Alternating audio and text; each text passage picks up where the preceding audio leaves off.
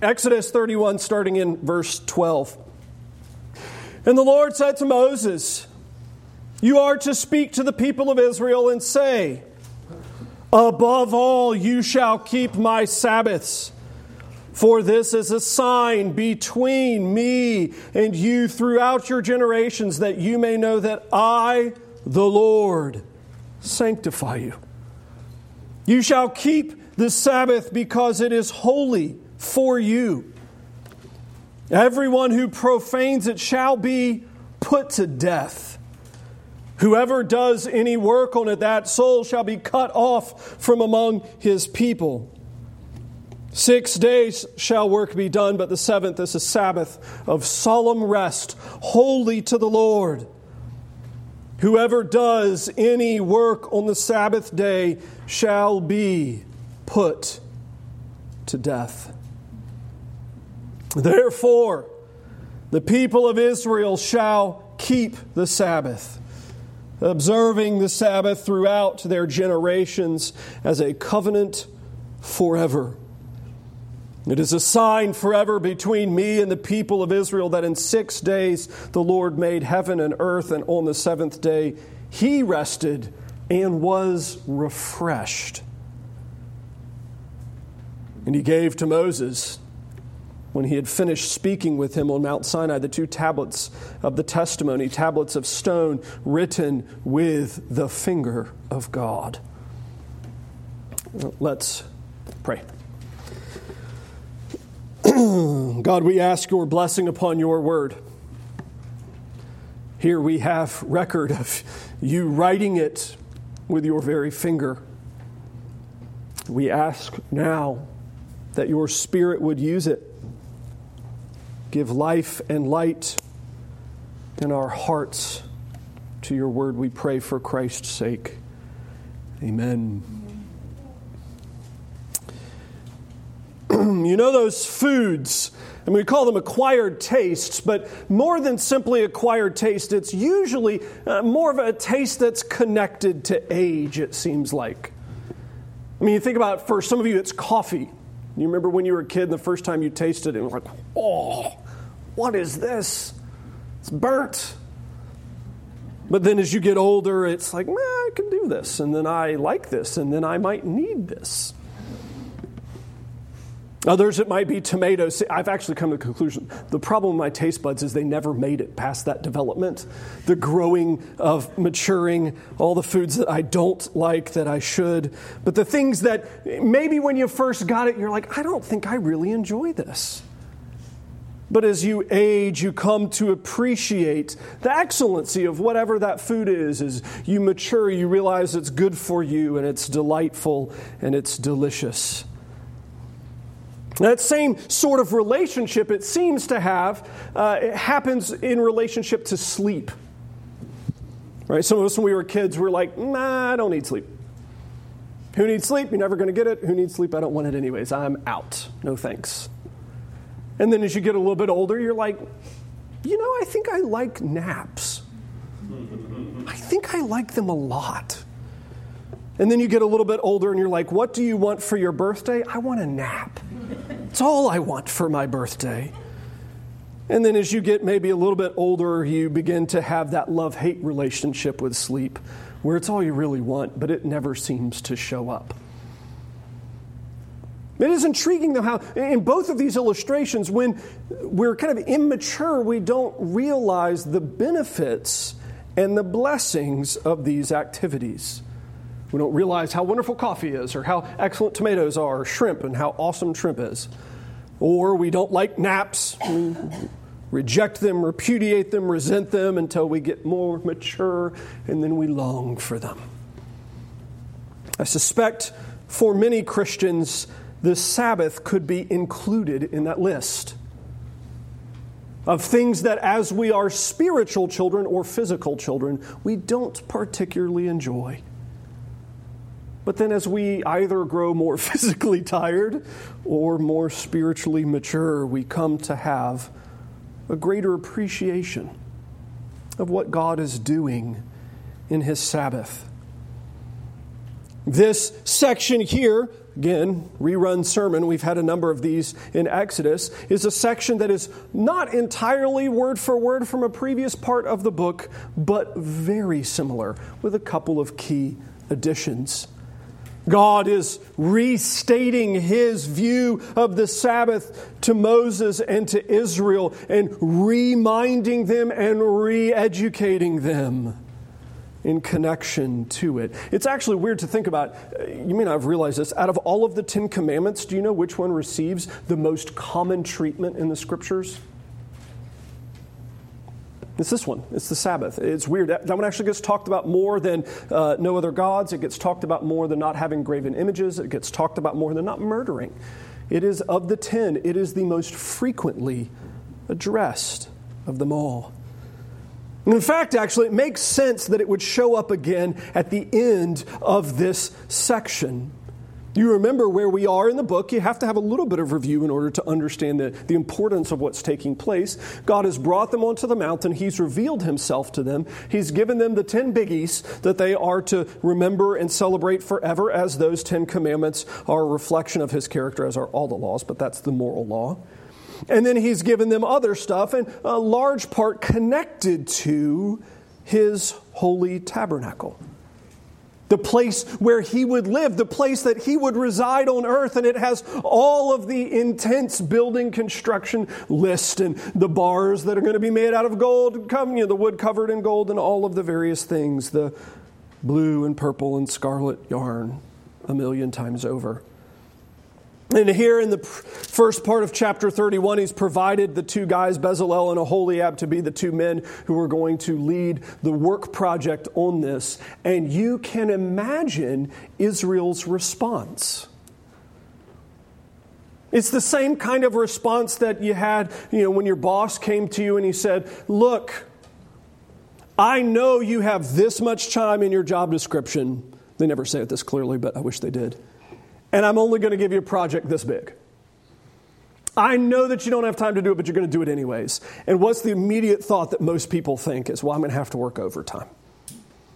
I'm going to be working on this nights. I'm going to be working on this weekends. I'm going to be working on this all of the time. I'm never going to get away from it.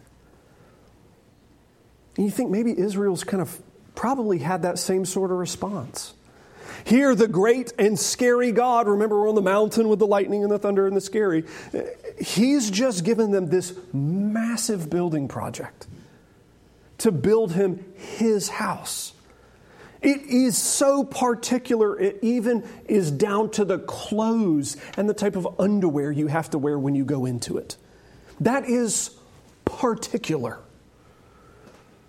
I mean, we all have had that family friend, maybe it was your parents' family friend, that maintained their house in that particular fashion. I remember the one growing up as a child going to where they had not only the plastic covers on all of the furniture, but they had the plastic covers covering all of the walkways in the house, so that you never actually touched anything that wasn't encased in plastic. You're like, man, they're particular. Maybe you have that same impression if you're an Israelite at this point, that God's house is very particular. And it is, because He is a holy God. He gets to determine that arrangement. And now you have to build it. And you go, man, how are we going to do this? How are we ever going to finish building this thing? I mean, how are we going to get it done? Well, you know what? Maybe we work nights. Maybe we work weekends.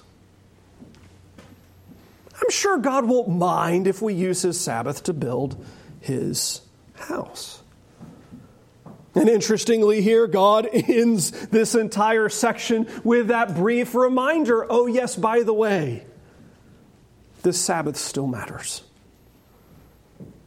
The Sabbath still matters. Matthew Henry in this section calls it the hem and hedge of the entire law. It is the center point of God's law for Israel. A couple of things are added into this section that highlight the distinction here and kind of should be talked about and noted. First and foremost, that's the part that maybe jumped out to us the most. is that the Lord loves the Sabbath so much that He attached the highest censure or discipline to it. He loves the Sabbath so much that what happens to men and women, boys and girls who violate it in the passage? Verse 14, you shall keep the Sabbath because it is holy for you. We've known that. That's been laid out clearly in this book repeatedly already. Everyone who profanes it shall be put to death. Whoever does any work on it, that soul shall be cut off from among his people.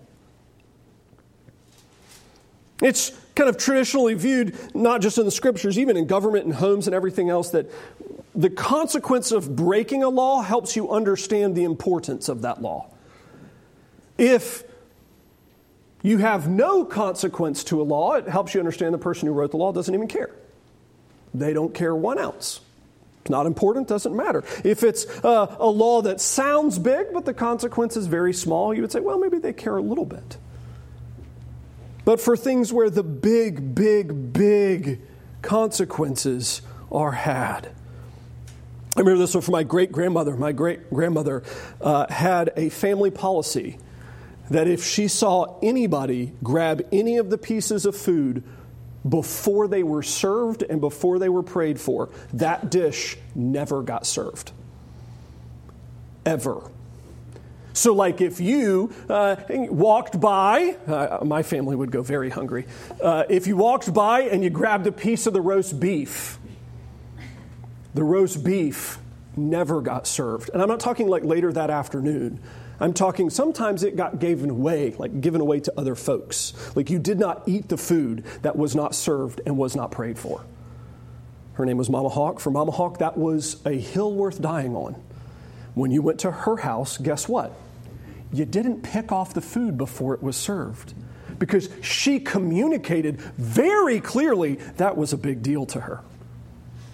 Your favorite food, you just can't help it. You grab a cucumber when you walk by. Sorry. Now, some of you, maybe you want to grab a Brussels sprout when it goes by so that you never have to mess with them ever again because they never make it to the table. Here the Lord is communicating to us Himself. He's communicating His values. He's communicating what's important to Him. He sees the Sabbath so important, He's willing to put the injunction of death on those that violate it. My friends, that is a serious issue. Another way to see that is God values this so very highly, so important to Him, that He's willing to couple death with it. We're going to see this show up in our Nehemiah Bible study at the end in just a matter of weeks. How it's so important to Him that you didn't do it. You didn't skip out on this one. You didn't violate it and go, it just doesn't matter that much. Well, that begs the question, okay, why is it so important? Why is it so important to God that He's willing to kill His people for it? And again, I love asking that question kind of any time in Scripture where you see God putting fatal discipline on His children. Why is the Lord's Supper so important that God was killing the Corinthian church for doing it incorrectly? Why here is the Sabbath so important that the Lord is promising death for those that violate it? Implied, even those that violate it to build His tabernacle.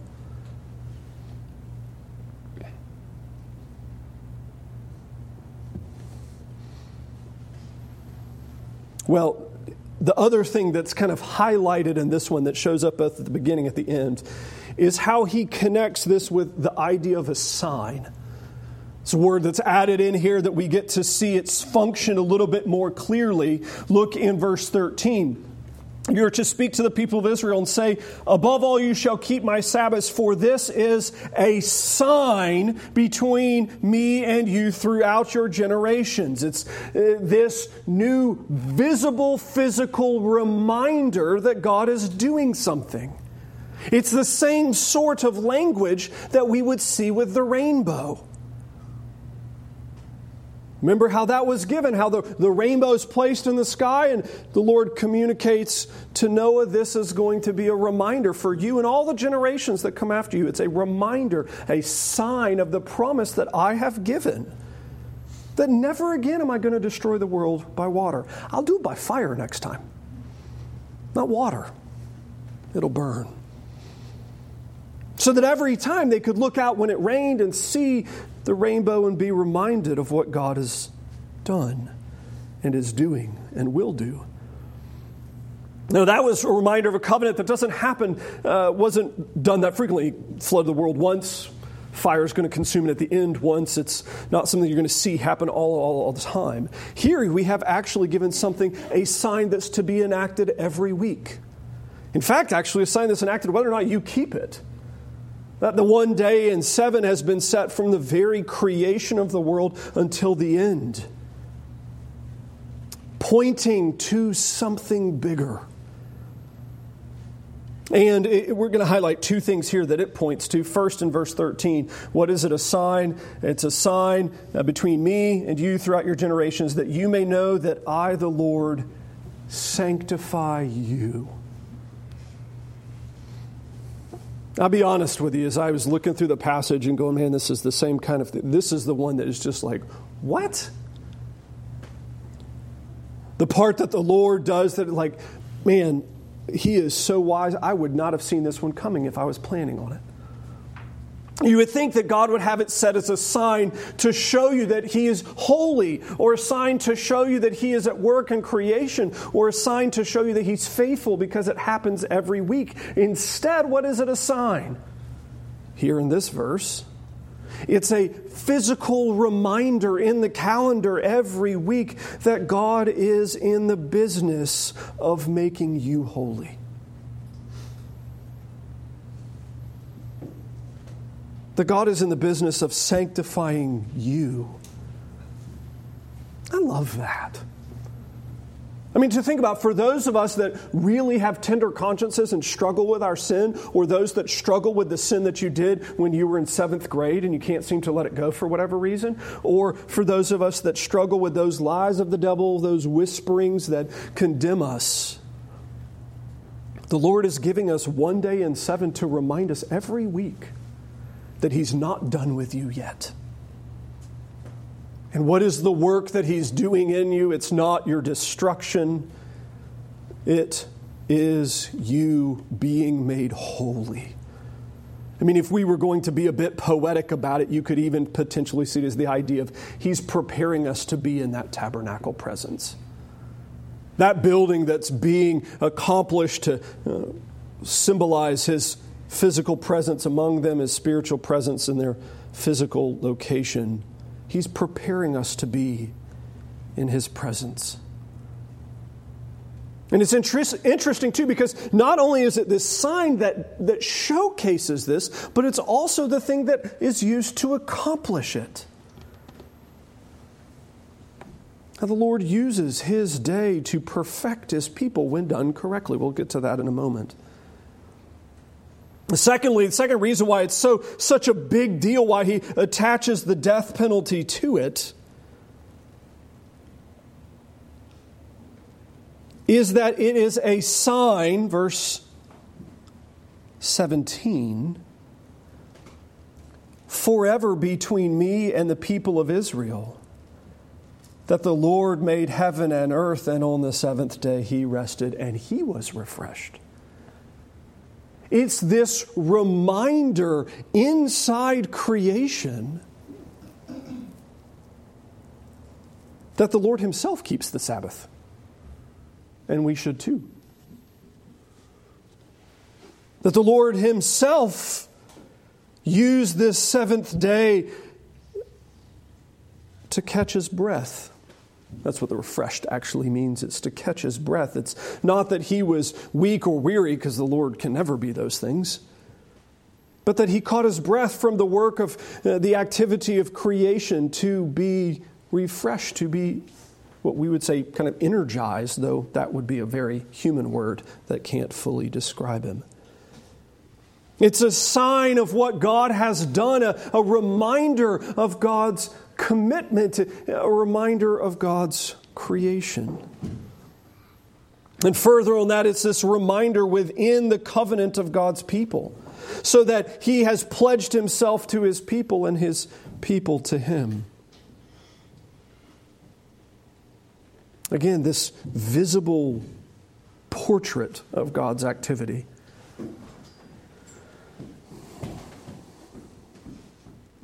It begs the question then of, okay, if that's what God has set it aside as something so powerful, so important that it has fatality connected to it. And the reasoning for that is because it is a sign of what God is doing in you and in creation. How then should we keep the Sabbath? How then should we honor it? And the middle section highlights this. Verse 14, you shall keep the Sabbath because it's holy for you. Everyone who profanes it shall be put to death. Whoever does any work on it, that soul shall be cut off from among his people. So highlighted first is the work aspect. 6 days shall work be done. But the seventh day is a Sabbath of solemn rest, holy to the Lord. It's a rest from work. Now, this is intriguing because so many times when you have conversations with folks about the Sabbath, they're like, well, I know the Sabbath is a day of rest. I rest from sin. I don't think you've really caught the purpose of the Lord's Day. If it's like I'm okay to sin on the other days, but this is the day where I shouldn't. I curse like a sailor all the other days, but this is the day where I use my church language. Or I know I haven't read my Bible in a month of Sundays, but on the Lord's Day, that's when I actually... No, that's the wrong way to approach the Sabbath. It's not resting from evil deeds. It's actually resting from normal life toward the heavenly life. I think this is one of the aspects of the Sabbath that people have so misunderstood and in many ways robbed themselves of the benefit of it. Is to define the Sabbath as a day like a slug. What does it mean? Well, I go to church in the morning and then the rest of the day I turn into a slug. And I just sit there and I do nothing. Suddenly I try to mirror Jabba the Hutt and I just blah for the rest of the day. Maybe, depending on how hard I have bled, I might get up in the evening, I might not. I mean, I'll be honest, that's part of my college career. That's exactly what it was. It was a day of doing nothing. And that's a misunderstanding of what the day is. The day is a day of resting from things and resting to things. From and toward. It's resting from normal, ordinary life.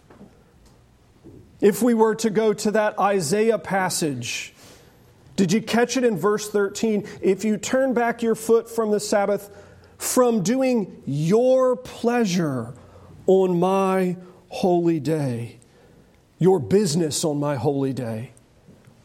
If you honor it by not going your own ways, seeking your own pleasure, or talking idly. None of those things are, maybe the talking idly, but none of those things are inherently evil things. It's not like on that day if you just rested from murdering people. Well, no, you shouldn't do that anyways. It's resting from an activity, but also resting toward an activity. Resting from the normal, ordinary life that we live, the work that we are commanded to do. Also being reminded that work is something commanded prior to the fall. Resting from an holy activity toward a different one. Resting toward God's service, resting toward God's presence, resting towards obedience to Him. And I love how we get to see this so perfectly fulfilled in the ministry of the Lord Jesus. When He shows up, it's noted throughout the Gospels. A very great percentage of His ministry is conducted on the Lord's Day, on the Sabbath. And what do you catch Him doing? You catch Him walking with His disciples where He's teaching them the Scriptures. You catch Him instructing them in how they're supposed to live. You catch Him ministering to people, healing the sick, taking care of the weak and wounded and weary. So much so that the Pharisees get grumpy about it. Oh, you're working on the Sabbath. You can't do that. And what's Jesus' answer? Guys, you've missed it. You Pharisees have reduced the Sabbath to a do-nothing day. They had measured out the number of steps you were allowed to walk before it became sin. Jesus is like, no, that's not the point. The point is not that Sunday, Saturday for them, had become a do-nothing day. That was a gross misunderstanding. It was a do something very important day. It was a day set aside to honor the Lord, to worship Him, to spend time in His presence. I suspect actually also this is why it is so important to God, is because there's no actual thing that is a clearer portrait of what the life to come will be like. It's that weekly reminder of heaven, of what it will be like when we go to glory. And again, now thinking about this, going back to that opening illustration with the foods that you don't understand until you're more mature, some of us go, well, man, if that's what heaven's like, I'm not sure I want it. I mean, I know as a kid, I had those weeks where we would think that way. I'm not sure I want heaven if that's what heaven is like. Because it's doing nothing. And then only church. No. It's doing something very important. It's being in God's presence. It does then beg the question for us. How do we put this passage into action in our lives? Well, first and foremost, we can be grateful to the Lord Jesus.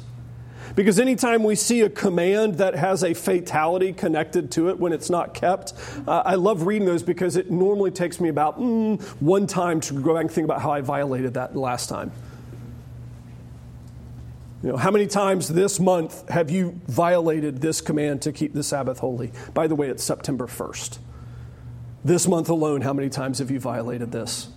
You've had approximately 9.5 hours to do it. A number of times, haven't you? We shouldn't be here. We should all be dead so we can celebrate that the Lord Jesus has paid this consequence for us on the cross, that He has satisfied the wrath of God so that we need not fear the grave over this. But secondly, is we can begin to adopt God's own values. This is something that's important to Him. It should therefore be important to me. I mean, think about that for those that have siblings or married. Think about with your spouse or your dearest friends. Think about how many things you have in part of your relationship where you honestly don't care about it at all. But because it's important to them, it becomes important to you. Even if you don't think the Sabbath is important, you're wrong. But even if you don't, God does. So we ought to as well. And then finally, again, to think about it as a visible reminder, you think about how we have the order of worship structured every week. Well, except for Communion Sundays, where it always has a confession of sin and assurance of pardon. You realize that's in essence what the Sabbath is for the saint? It is a physical, visible reminder of that assurance of pardon.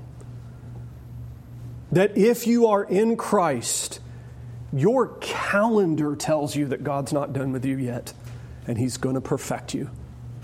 Your calendar tells you it's a sign that God is going to sanctify you, to prepare you for heaven. May it be that even this day, as we go from this place, some of you in the next little bit, some of you much later today, like me, that we use this day not as a resting of do nothing, but a resting from our normal labors and to those heavenly ones. Let's pray.